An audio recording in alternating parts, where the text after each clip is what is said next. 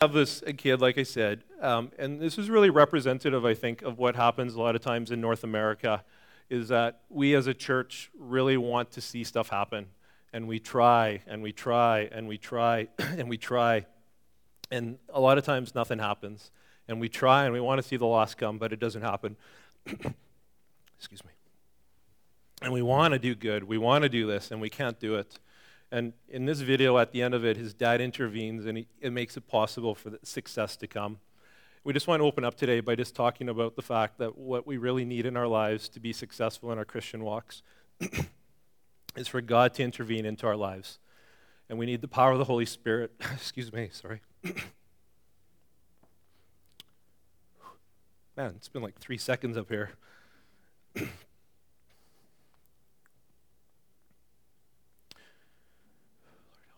We need the power of the Holy Spirit to flow through our lives, because it's only when the power of the Holy Spirit flows through our lives where we give up. Wow, this is really hard today.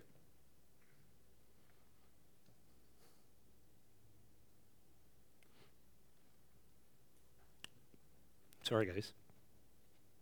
They said I had 2 hours to preach, so this is fine. I'm just kidding. It's only when the power of the Holy Spirit, for the 4th time, when we allow the Holy Spirit to come upon our lives, is when we start seeing success in our lives. And when we put actions into it, the Holy Spirit works through us, and we start seeing things happen. We see the lost saved. We see people healed. We see the church unified. We see people coming together for one purpose, to praise God and to worship God. There's in Psalms 127:1, it says, "Unless the Lord builds the house, those who try to build it labor in vain." And unfortunately, in North America, one of our premises in North America is that we're very, very self-sufficient. We're people who can do it on our own. We can use our own resources. We can use our own talents. We can use our own abilities. And it's very often possible that in all of the works that we do, that God's not even present in what we're doing. And it's a challenge. And so, it was actually really funny when I was asked to preach on prayer, and because God's been really taking me through this journey over the last couple of years. And I just wanted to share it with you guys. This is a story that I think Jackie knows and maybe one other person knows, so bear with me. About 11 years ago, I had donated a kidney to my dad. And I was a really healthy individual. I played a lot of sports. I worked out. I was no problems, no health problems, no nothing. I was in great shape. My dad's health had deteriorated to the point where after the surgery, he had told us that he was probably just a few months away from not making it. He just had nothing left. And so we went in through this whole procedure. My dad and I weren't very close at the time, and I was really hoping that, basically his mom said no, his sisters and all of his siblings said no, they won't donate a kidney, and nothing happened, and so there I was. And my dad and I really didn't have a lot of relationship. I don't know if anybody here can relate to that. Just dads and kids aren't very deep or whatever. My dad and I would talk about the Canucks and the weather, and that was pretty much my history as far as my conversations I know with my dad. But we went through this process, and it was a really, really interesting process to go into this place of surrenderance when you really didn't have to go into a place where you didn't really feel like you needed to. It wasn't necessarily my call to give my kidney. I love my dad nonetheless. But we went through this process, and I went after surgery. I went from being super healthy to basically just getting wrecked. I had a really, really rough recovery. My dad, after a 5-hour surgery, was wide awake after half an hour, ready to go, full of energy. And it was a really challenging time, but for the sake of my dad, and seeing him get through and alive, it was worth it.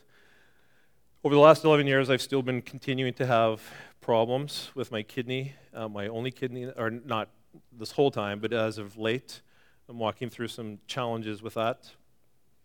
In the last year, I think it's been, there's been a division in our family, and my dad and my mom have walked out of our lives.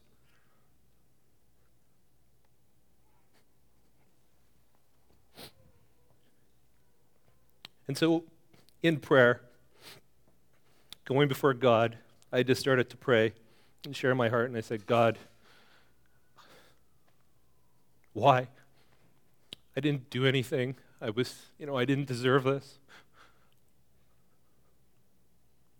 I was a healthy individual. My dad did not deserve this. I paid the price. I've got a scar to show. I'm still having problems. And I said, God, I hate him. I'm frustrated with him. I'm just so devastated with this whole process.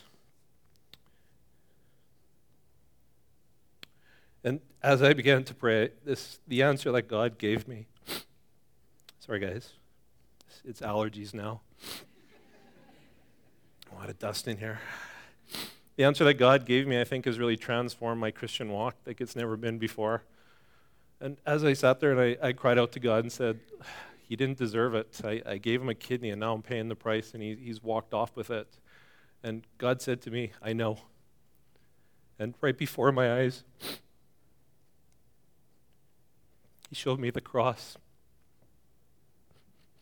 And he showed me Calvary, where he paid the price with his hands, and the crown. That he did nothing to deserve the price that he paid for our lives, and yet he willingly laid it down because he cared for us and because he loved us. And God said, I know, but I love you. I know, I love you. And the cross just kept coming up, and I just felt so convicted in my spirit about my sacrifice was really nothing compared to the price that Christ paid for us. And this has motivated me as I saw the cross, and Jesus was just saying, I've died for people, and yet they continue to reject me. I've died for my church, and they reject me. And there was a calling back, even in my own spirit, where I was like, God, I need you. And God just started showing me the lost as well. And, we try so hard, and we're desperate to see God move, and we want to see the lost come, but there's this disconnect. There's a disconnect oftentimes between what we do here and what's going on around us. Just today alone, there's people in the event center who have zero clue about what's going on here. They have zero interest about what's going on here, and they don't even see their need for God. And so there's something that's missing in this equation where we meet and we gather, and yet the lost are not coming. We have conversations with Jehovah's Witnesses who come. They just built a new temple, the Mormons over here, and I drive by and their parking lot's full. The Kingdom Hall is full. And it hurts inside to go, these people are lost, and we carry the truth. So what's wrong? Why is this not happening? But this is where this story picks up. And this is why, for me, as I have been going through this process with God, I'm just wanting to see the lost saved, I love this book. I love the book of Acts. And I know it's scary, and I know there's lots of things that come about with it that are really unknown, but I love the book of Acts. Because this is a book where what God says is, I'm going to connect the pieces that are missing. I'm going to move in a way that you're going to see people come to know Christ. I'm going to see that the church will be unified and it will grow. And so here we are, Acts chapter 1. And this is where we're going to start. I just want to give a bit of an introduction. Jesus has died. The disciples are in Jerusalem. I can only imagine how many people here have just experienced loss where someone in their life that they're close to has passed away. It's one of those processes that you walk through, and there's just this, you can't even really explain it. There's loss, there's confusion, there's emptiness, there's all these questions that start swirling. And I can only imagine with the disciples as they hung out in Jerusalem after spending 3 years with Jesus, how lost they must have been. Here they are, their mentor, their friend, their teacher, their leader is now gone. And here they are just sitting and trying to figure out now what. They're confused. There's also great fear. There's huge persecution that's striking the Christian world. People are dying or being killed. And here they are, they're waiting. So in Acts chapter 1, if you have your Bibles, let's read starting from verse 1. In my former book, Theophilus, I wrote about all that Jesus began to do and to teach until the day he was taken up to heaven. After giving instructions through the Holy Spirit to the apostles he had chosen, after his suffering, he showed himself to these men and gave many convincing proofs that he was alive. He appeared to them over a period of 40 days and spoke about the kingdom of God. On one occasion, while he was eating with them, he gave them this command: Do not leave Jerusalem, but wait for my gift my Father promised, which you have heard me speak about. For John baptized with water, but in a few days you will be baptized with the Holy Ghost. So when they met together, they asked him, Lord, are you at this time going to restore the kingdom of Israel? He said to them, it is not for you to know the times or dates the Father has set by his own authority, but you will receive power when the Holy Spirit comes on you, and you will be my witnesses in Jerusalem, in all Judea and Samaria, and to the ends of the earth. What I find interesting is we're not going to keep reading all this stuff, but in 1 verse 14, they leave Jerusalem. It says that Jesus was taken up before their eyes. He's gone, and he tells them to go and to wait in Jerusalem. So here we have the disciples who leave in verse 114, and they all join together constantly in prayer, along with the women and Mary, the mother of Jesus, and with his brothers. And I find it really interesting that right off the bat, right after Jesus leaves, that the first thing that the disciples do is not, well, that was a good run, let's go home, and hey, good job, that was great. You know, where do we wait? What do we do? They just went. And their instinct was just to go pray. Right off the bat, they're like, we need to pray. We don't know what else to do right now. Let's pray. And so why? Why would they pray? I can only imagine that the next phase of this journey, this new commission that Jesus has given them, that you will be my witnesses everywhere you go, must have been pretty scary. The fact that probably crucifixion or some sort of death was awaiting them, martyrdom for their faith, that's just the times they were living in. And I can only imagine sitting there waiting. They saw Jesus die, this horrific death, and now here they are being called to go and to be disciples, to go baptize people in the name of the Father, the Son, and the Holy Ghost, and to wait. The disciples had been modeled, prayer had been modeled by Christ on a regular basis. Mark 1:35 says that early in the morning, Jesus would get up while it was still dark and he would pray on his own in solitude. We as a church are called to pray. And it's a very simple fact and it's a very simple command that we need to pray. We don't need to pray just sort of here and there and everywhere whenever we can. We need to pray. Prayer needs to be a discipline that we resort to first and foremost when situations arise in our lives. Every day, whether there's a situation going on that's good or bad, we need to pray. God is calling his church to pray. In Philippians 4:6, it says, don't be anxious about anything, but in every situation, by prayer and petition, with thanksgiving, present your requests before God. Guys, we need to pray. What prayer does is prayer brings in the power of the Holy Spirit. What prayer does is it ushers in God, and it gives us opportunities to commune with God, to fellowship with God, to be in relationship with God. And everybody here knows that when you have a best friend or your spouse, the more time you spend with them, the more you become like them. And sorry, Jackie. But it is true. You start picking up qualities and traits or senses of humor or passions or excitements or whatever it is. I got her watching the Green Bay Packers, which is great. Actually, all my girls watch the Packers now, so that's good. But we do become more like the people that we spend time with. And when we spend time with Christ, we start taking on his personality. We start taking on his qualities, his attributes, his visions, his longings. So we need to pray. The thing about prayer that oftentimes we hear is that, well, that's your thing. And prayer is commanded for all of us, that we're all to be in prayer. It's not for the few. And I love this in 1:14 where it says that they were all together constantly in prayer. It didn't say that some of them were together and some of them were dawdling or doing this or that. They all came together and they prayed corporately. And this is really the beginning of corporate prayer for the church, is that prayer corporately brings unity, it brings togetherness, it brings passion, it brings fire, it brings a greater sense of togetherness. And this is what this was all about. It also brings support and strength to each other. Have you guys ever had somebody pray for you where you're just going through something and someone says, let me pray for you? And it's probably like a really, really cool interaction where someone comes up and actually cares enough to say, I care about you and I want to pray for you. And these guys are now in the midst of waiting for who knows what this is going to look like. And they need support. They need strength from each other. They're going to walk through something that they have no clue what they're going to walk into. They're going to go out and they're going to start preaching in places around the world that nobody wants them. And God says, you're going to go there and you're going to make a difference. But it doesn't really matter what God commands because it's still scary, right? God says, we want you to go and witness. That's great and that sounds really good, but it's also interesting to note that out of the 120 that were in the upper room, there was actually 500 people who had been invited to come and partake in what they were going to experience, and only 120 said, we'll go. So 380 people felt that it wasn't worth, for whatever reasons, we don't want to go through this. This is scary. We don't understand it. We don't know what's to come. And so they decided not to come. What I love about prayer is that prayer creates community. And there's millions and millions and millions and millions of dollars being spent today on how do we create community. There's books coming out. There's speakers on it. There's gatherings that happen on a regular basis. How do we create community in a transient world, or in a world where people drive into their carport and walk up into their house and you never see them? Prayer brings about community.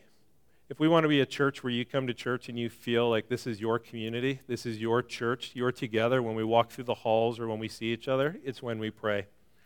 The Greek word for this is koinonia, which is all together, which is being together.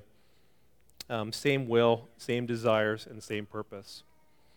And church can be a really difficult place because we all come and we're from different age groups, we're from different backgrounds, we're from different views, we're from different political parties, some Americans here. Just kidding, Keith. But we're all together, and we all love God. And that's how we need to be, because when the world sees us and they see a united force coming together, they want to be a part of it. And it's exciting when the world says, wow, you guys what a cool place, what a neat place. I came to visit, and it felt like family. And that's what we want to be. We want to be a place that's considered family, that whoever walks in those doors feels like they're loved and that they're accepted. And these are the things that happen in prayer. These are the things that transpire in prayer. And we need to be those people.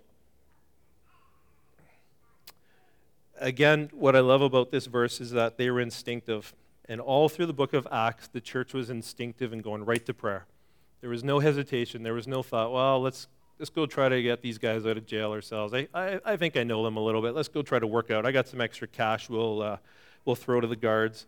Right away, they earnestly prayed. It was always about earnest prayer, earnest prayer, earnest prayer, earnest prayer.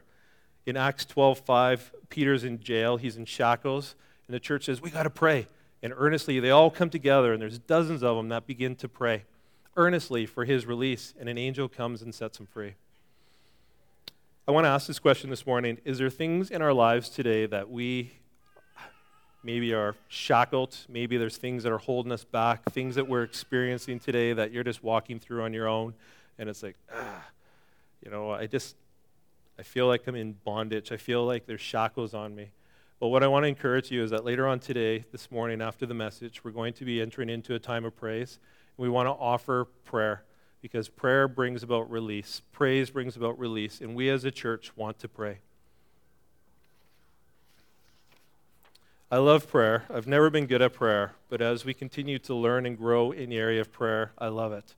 I absolutely love it. The more that you go into prayer and you give yourself up to God and say, God, here I am. I don't really get this. I don't know what you're going to do, but just show up. It's amazing what God does.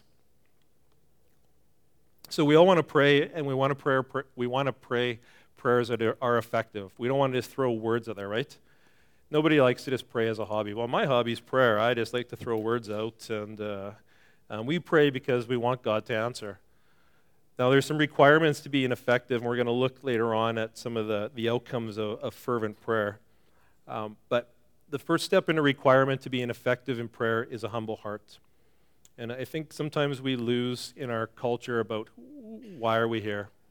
Keith mentioned that this is the Holy of Holies. This is the place where our God who's alive wants to come and dwell with his people. This is a place where when Moses walked in the burning bush, he said, take off your sandals because where you stand is holy ground. This is a place where God wants to dwell. This isn't a place where we just come together because it's part of our weekly duties. Oh, I'm going to church. Check. Okay, that's off. Now let's go home. We come together because this is a place where we meet with our living God. This is a place where we commune with our living God together. 2 Chronicles 7:14 says, if my people who are called by my name will just humble themselves and pray and seek my face and turn from their wicked ways, then I will hear from heaven and I will forgive their sin and I will heal their land.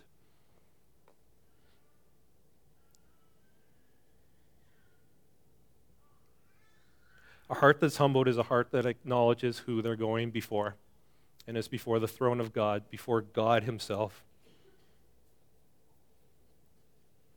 And I don't know what you guys think, but I would probably say that our land needs healing. Yeah.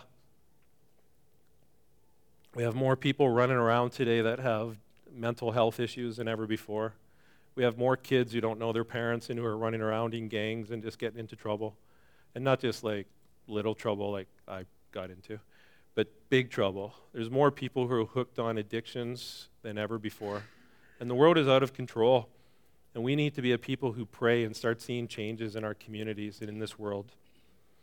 We need to seek God with our full faith and say, God, we need you today. God, we're desperate for you today.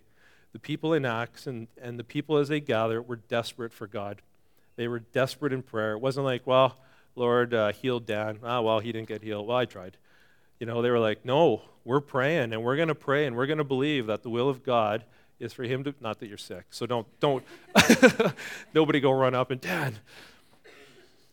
But we do that. We just throw out a prayer and say, well, I don't know what else to do. I guess I tried. We need to be fervently seeking God. We're talking about ambitious prayer today. We need to be ambitious in our prayer. We need to seek God because God is the one who will make a difference in our lives and in this world. If we are asking according to his will, we must be listening. And to hear his will will produce results. 1 John 5:14 says, this is the confidence we have in approaching God, that if we ask anything according to his will, he hears us. And this is really a challenge. I remember growing up and my mom had gone through just tons of sickness. And as a kid, I just said, God, just heal her. And that was, your word says that you'll heal, and she never got healed. Just heal her, Lord. Your word says you're going to heal her. And I remember the frustration that came because, well, it says here. And sometimes the things that we desire for situations really isn't what God desires for those situations. We need to have ears that are attentive to what God's voice is so that we know how to pray. And in this culture, it's really, really challenging because we're busy, right? We have a lot of things on the go. We're all over the place, checking messages, off to work, we're doing this. And then God speak to me, okay, well, you got to do it on the fly or by Facebook or by a text or something, God, because I'm busy. But God wants our ears to be attentive to his voice. We need to fine-tune. We need to develop this discipline of hearing his voice so we can be effective in our prayers. This oftentimes happens just like the upper room where they wait it. They wait it, and they wait it, and they wait it, and they wait it. Sometimes it takes a day. Sometimes it takes an hour. Sometimes it takes 10 days, 3 years. It doesn't, who knows? But we need to be attentive to his word. One of the other qualifications for requirements for being effective in prayer is not to be involved in worldliness, but in righteousness. 1 Peter 3:12 says, for the eyes of the Lord are on the righteous, and his ears are attentive to their prayers. We need to be a people who are set apart for God.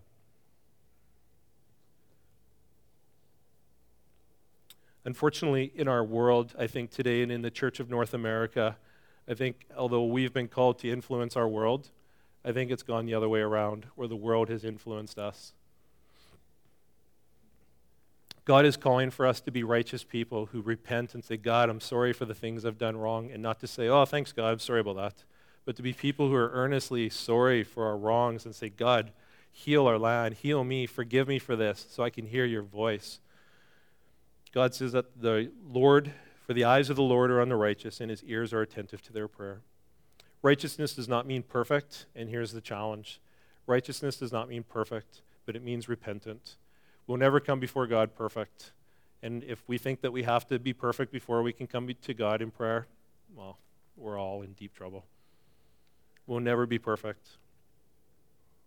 The fourth point is prayer needs to be constant. James 5:16 in the King James says, the effectual fervent prayer of a righteous man availeth much. Again, it needs to be constant. They were in the upper room in 114, and constantly they prayed for 10 days. 10 days they were together, 120 of them praying and praying and praying and praying. God come, God come, God come. They knew what his will was, and his will was that the Holy Spirit would come upon them. And so in this room, they had twofold. One was the fervent prayer of the Holy Spirit to come. This is what they were desperate for. They knew they needed it. And two was for supplication. God, we're in trouble unless you come. And so there they prayed straight for 10 days. 10 days, constantly praying to God, God, come, God, come. And it says that the effectual fervent prayer of a righteous man avails much. And on the 10th day, the Holy Spirit comes. The last point here really quickly is waiting. 10 days in the upper room before Pentecost. That's, again, back to prayers. There's a story that I just want to share about waiting. And sometimes in our prayer times, we pray for situations that seem impossible, right? We can all attest to that. Someone's dying of cancer, our family member's sick, or a friend, or something serious is going on, and it seems like there's no answer to it. Sometimes prayer takes time. And again, for those who constantly go to prayer, when you hear the will of God and you continually pray, sometimes those answers don't happen right away. Sometimes it's months. Sometimes it's years. Sometimes we never see the answer, but the next person who picks up that prayer sees the answer. There's a story of a team, and I hope I don't botch this. It's through MB Missions, and they were on a missions trip to I can't tell you the country, and I can't tell you their names. I can't really tell you what happened. No, just kidding. It is a good story. Anyways, they're in this country that they're not allowed to expose where they are. And so on one of their journeys, there's a monastery where these elderly people are walking around. And the team goes over and decides that they're going to go look and to go see what's happening. Just strictly tourists, not missions, not nothing. And off they go. This lady, as they're seeing these elderly people walking, they have these things, I guess, that they whip. They're almost like a prayer bead type thing, and they're praying out to their gods. And they come up to this one lady. She can't speak English. She's deaf. And she comes up and through an interpreter says, "I need prayer." And so the team turns and they begin to pray for this lady, and she's healed. Her hearing, pew.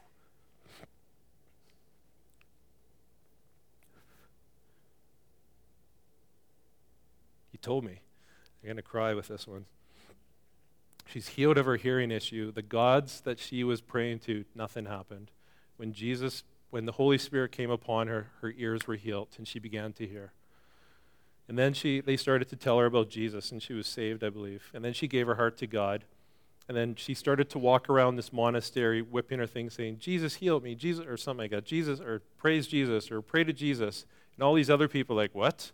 And so they come over, and they start getting prayer. And so for 5 hours, this team begins to pray in the Spirit. And these people, like this massive outbreak of the Spirit happens in this country. The funny thing about it is when I'm probably botching parts of this, they get home. 5 years previously, when they get home, this guy pulls out this picture in his wallet and says, "Did you see this lady there?" And they're like, "Yeah, we prayed for her, and she was healed, and now she's saved." And they go, "For 5 years, we've been praying for this lady. 5 years we've been praying."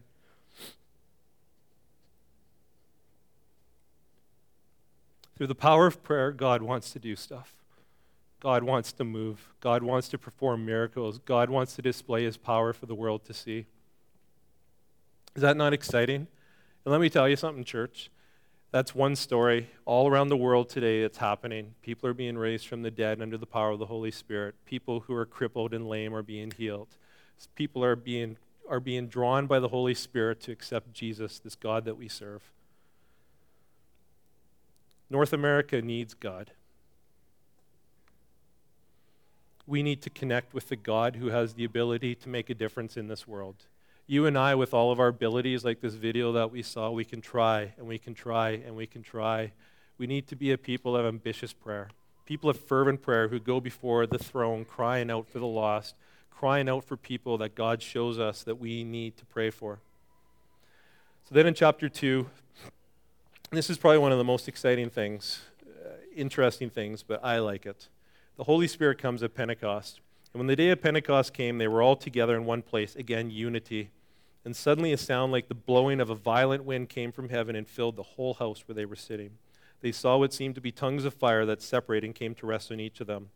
And they were filled with the Holy Spirit, and they began to speak in other tongues or languages as the Spirit enabled them. In this story, wind represents power. And do you guys remember a few years ago when Stanley Park got that huge windstorm? It just got rocked. These huge trees got knocked down. Wind has power, and wind in this story represents power. When the power of God comes upon his people, there's a display that happens. Power gets people's attention, right? When I remember we had just bought our townhouse, literally like 2 weeks in, we were there for like a week. The storm hits, we're out of power. We have a newborn baby, we have no power. We're at Starbucks like all day and all night pretty much, like drinking coffee and whatever. It was awful, but it got people's attention. 1 Corinthians 4:20 says that the kingdom of God is not about word, but in power. You guys ever had an experience where you talk to somebody about God and it's just like, burp, just does not get through? Well, when the power of God comes upon us, that power goes with force and strikes into the very souls of man, getting into the heart, into the root of where they're at, and making changes in their lives. God said, I want to show you my power, because that's the only way people respond. People don't respond by just talking. People don't care about talking. It's just talk.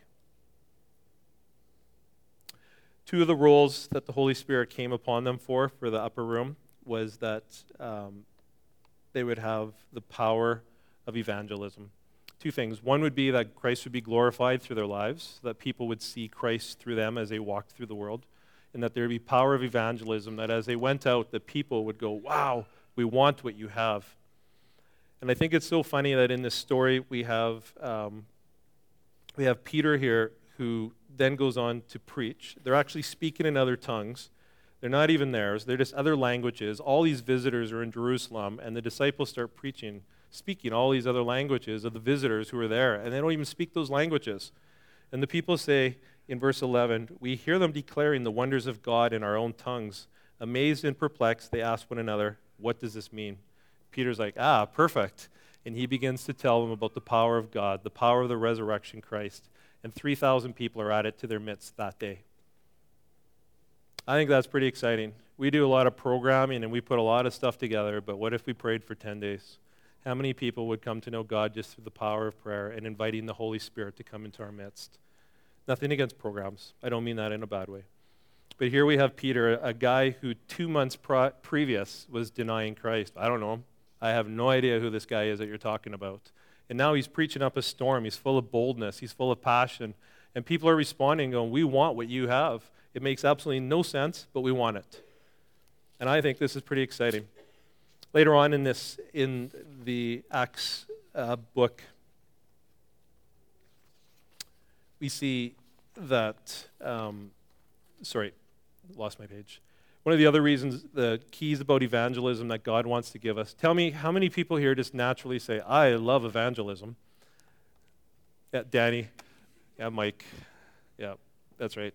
Most of us are like, we want to do it, but it scares the daylights out of us. When you walk through town and there's like a bank full of people, you go, who would I even talk to? If I were to pick somebody here, or do I just stand up and say, hey, everyone, do you want to know Jesus? And they're all like, get out of here. We love evangelism. I think overall, our passion is for the lost, but what we need is the power of the Holy Spirit to make this possible. 2 Timothy 1:7 says, for I did not give you a spirit of fear or timidness, but of love, power, and a sound mind. God wants to break past our insecurities and our weaknesses, and he wants to enable us to do things that we should be doing under the power of the Holy Spirit. Later on, Peter preaches again, and people come to know him. He heals, coming to know Christ, sorry. That's not very biblical. He heals the sick. He heals the man who's crippled at the gate called Beautiful. There's even later on in Scripture where Peter's walking and a shadow falls on the sick and they're healed. When the power of the Holy Spirit comes upon us, guys, we don't even have to talk all the time and things happen, because the power is so great, it draws people. The Holy Spirit convicts people. It draws them unto Jesus, and that's what our lives are. Our lives are vessels that the Holy Spirit wants to work through, that you and I would be witnesses. You and I would be light in this dark world. You and I would make a difference, that today, that they were here, and when the wind blew, people said, what is that? And they wanted to come see what it was. Wouldn't it be cool today, right now, if the Holy Spirit swept through here and people in the event center and out in the parking lot and out at the playground said, what is that? Let's go see what's going on in that church. Wouldn't that be cool? Wouldn't that be amazing to see God move, where people started seeing the church as a relevant force in the community instead of, I've been there before. I don't really want to go again. Can you imagine if the church became a place where when our hospitals are overflowed, they would call the church and say, can you come and help? Because we need help here. The Great Commission is that we're to go, Matthew 28:19, we're to go and to make disciples of all the nations, baptizing them in the name of the Father and the Son and of the Holy Spirit. This is part of our Christian experience. We're to be converted, we accept Jesus into our lives. We're water baptized. And then the third stage is the baptism of the Holy Spirit. And that's the one that oftentimes, I don't know about that one. We need the baptism of the Holy Spirit. We need to be filled with the Spirit. I'm just going to keep saying this all day. We need to be filled with the Holy Spirit. The greatest commandment or the greatest requirement to be in surrender to the Holy Spirit is Galatians 5:16-26. So I say, walk by the Spirit, and you will not gratify the desires of the flesh. We need to surrender ourselves to say, the things of this world I don't want. But God, I want you. I need you. I'm desperate for you. And sometimes where that starts is through ambitious prayer, where we seek the face of God and we seek his will. In this situation in Acts, God's will was that his people would be filled with the power of the Holy Spirit to do greater things than what he did. Church, we need to be filled with the Holy Spirit. Whether or not you feel like that's something that you can understand or not, or whether it's scary or, well, that's not me. I'm too old. I'm too young. I'm too married. I'm too not married. I'm whatever. The Holy Spirit wants to come upon you. We have youth groups. We have young people here. Imagine walking through school and instead of peer pressure coming your way, that you would have the power of the Holy Spirit, that you would be the one that would be changing your school. We have nurses and medical people here. Imagine walking through the hallways and seeing the power of Christ move where people are healed and transformed. We have teachers here today as well. You have whole generations sitting in your classroom that you have the ability through the power of the Holy Spirit to transform lives and future generations because of the power working through you. We have people who are in ministry here today. We have moms, we have dads, we have entrepreneurs, we have businessmen. We have all sorts of people that are represented here today. And you have the ability in your life to make a difference through the power of the Holy Spirit. One of the things that happens is that we need to get filled, and then it needs to be continuous. Ephesians 6:18 says, and pray in the Spirit on all occasions with all kinds of prayers and requests. We just need to continue to come back to the Holy Spirit. We need to continue to come back to God in prayer and say, God, I need you more today. I need you more today. I need you more today. I'm tired. I'm weak. I'm burdened. You know, this life, I don't know about you guys, but there's just days where I'm just like, not that I want to end it. Don't get me wrong. But you're just tired. You just come home and it's like, I've just put in 8 hours and I haven't really done anything. All I've done is pay the bills. Do you guys feel that way? Or just fatigue just sort of sits on you, just the grind of life. Well, when the Holy Spirit comes upon you, he also energizes you. He does the work. He helps you. He enables you, so it's not an extra burden. He's actually doing it. And so every Sunday morning in that room in the back, we pray, and we come together not because it's my ministry or Jackie's ministry or anyone's ministry. We come because we want God to move. We want God's will to be fulfilled in this church. We want God's will to be fulfilled in Willoughby. We don't want a church this big, as great as this is. Wouldn't it be great to see that filled out there in the arena, that instead of hockey, that it's jammed up? There's places in South America today that church, if you're not there like 3 hours early, you're not sitting down because God is moving. One of the things that in just closing here, maybe as the worship team comes up, I just want to close this morning with talking about power a little bit more. And all of us have power in our house. We all have plugins. We all have different plugins, whatever. What to say plugins? We have plugins, things plugged into those plugs like crazy. We got lamps, we've got TVs. I mean, we stick stuff in there, we utilize them. Our fridges are in them, our stoves are in them. Not one of us ever looks at the power on the wall and says, I don't know about that. You know, I've heard things about that. A friend of my friend, he tried that power and it was a bit iffy. We utilize it. We stick stuff in there. We have lights on all over the place. We love power. We utilize it. Power makes our lives easier, right? We utilize it and we tap into it. I just want to talk to you today really, really quickly as we're about to enter into a time of praise about this power. We oftentimes become so concerned about this power, the Holy Spirit. And yet the Holy Spirit says that when I come upon you, when I fill you, you'll do great things. We need to be reliant on the power of the Holy Spirit. We need not to be afraid of the Holy Spirit. We need to tap into it daily, just like it's a part of our everyday life. And when we begin to do that, we'll start seeing the fruits of the Holy Spirit operating in this church. I want to encourage you guys to pray. Pray as couples. Pray with your friends. Pray in your life groups. Pray as a church. Come and pray that together that we would be unified and we would begin to see the gospel of Jesus impacting the world around us. We're going to enter into a time of praise, and this is a bit of a sketchy time right now. Not praise, not Jared or the team. This is a bit of, you guys are like, sketchy. This is a time where we want to ask something of you guys and ask us as a church to make a decision. Let me grab this for you. This morning, maybe you need a touch from God. Maybe today as you sit in the seats, maybe you're going through...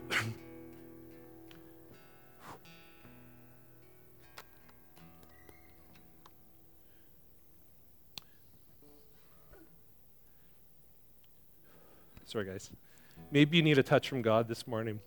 Maybe there's sickness in your bodies. Maybe there's a struggle with something going on in your life. And we want to pray. Because the power of the Holy Spirit, the Word of God says that where the Spirit of the Lord is, there is freedom. And we want to tap into this power. We want to together as a group, not one by one going, well, I guess I'll creep up there and try if everyone could close their eyes. We want to corporately today to support and to react and to engage the Holy Spirit. I know this is scary for a lot of people. I don't fully understand the Holy Spirit, but I know that in my Christian walk that this is the process I need to take that next level in my walk with God. We're going to invite you to come up to the front and not behind the curtains or in the back. We're going to ask you to come forward.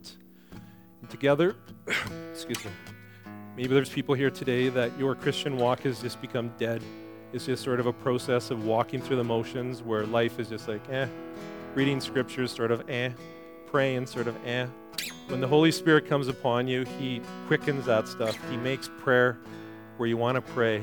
You want to read the Word. You want to evangelize. You want to praise. You want to get into it with God.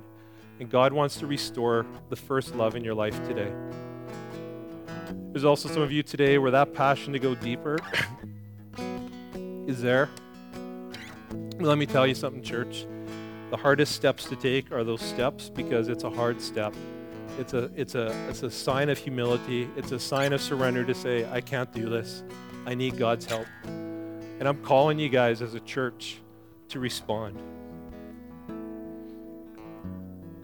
That this church would begin to see the world impacted by the Holy Spirit. We need the Holy Spirit in our lives today, guys. We have a church board and we have pastors in this church that pray and they pray and they pray. We have amazing men and women in this church who pray. But as a church, we need to respond. And so as they play, they're going to sing songs of praise, of surrenderance, and just acknowledgement to the God that we serve today. And I'm going to invite you just to come. I'm coming down here. I want more of God. I don't know what it looks like. But come. Just come. Don't be afraid. Don't say, oh, well, the kids, they're going to come. Just come. Step out of your seat and come. Bring your wife. Bring the person beside you and come. And we're going to worship God together in a corporate body, and we're going to pray. And if you need prayer, just pray. Have your hands raised, and we'll come around and we'll pray. And we're just going to believe that the Holy Spirit wants to move today. Okay?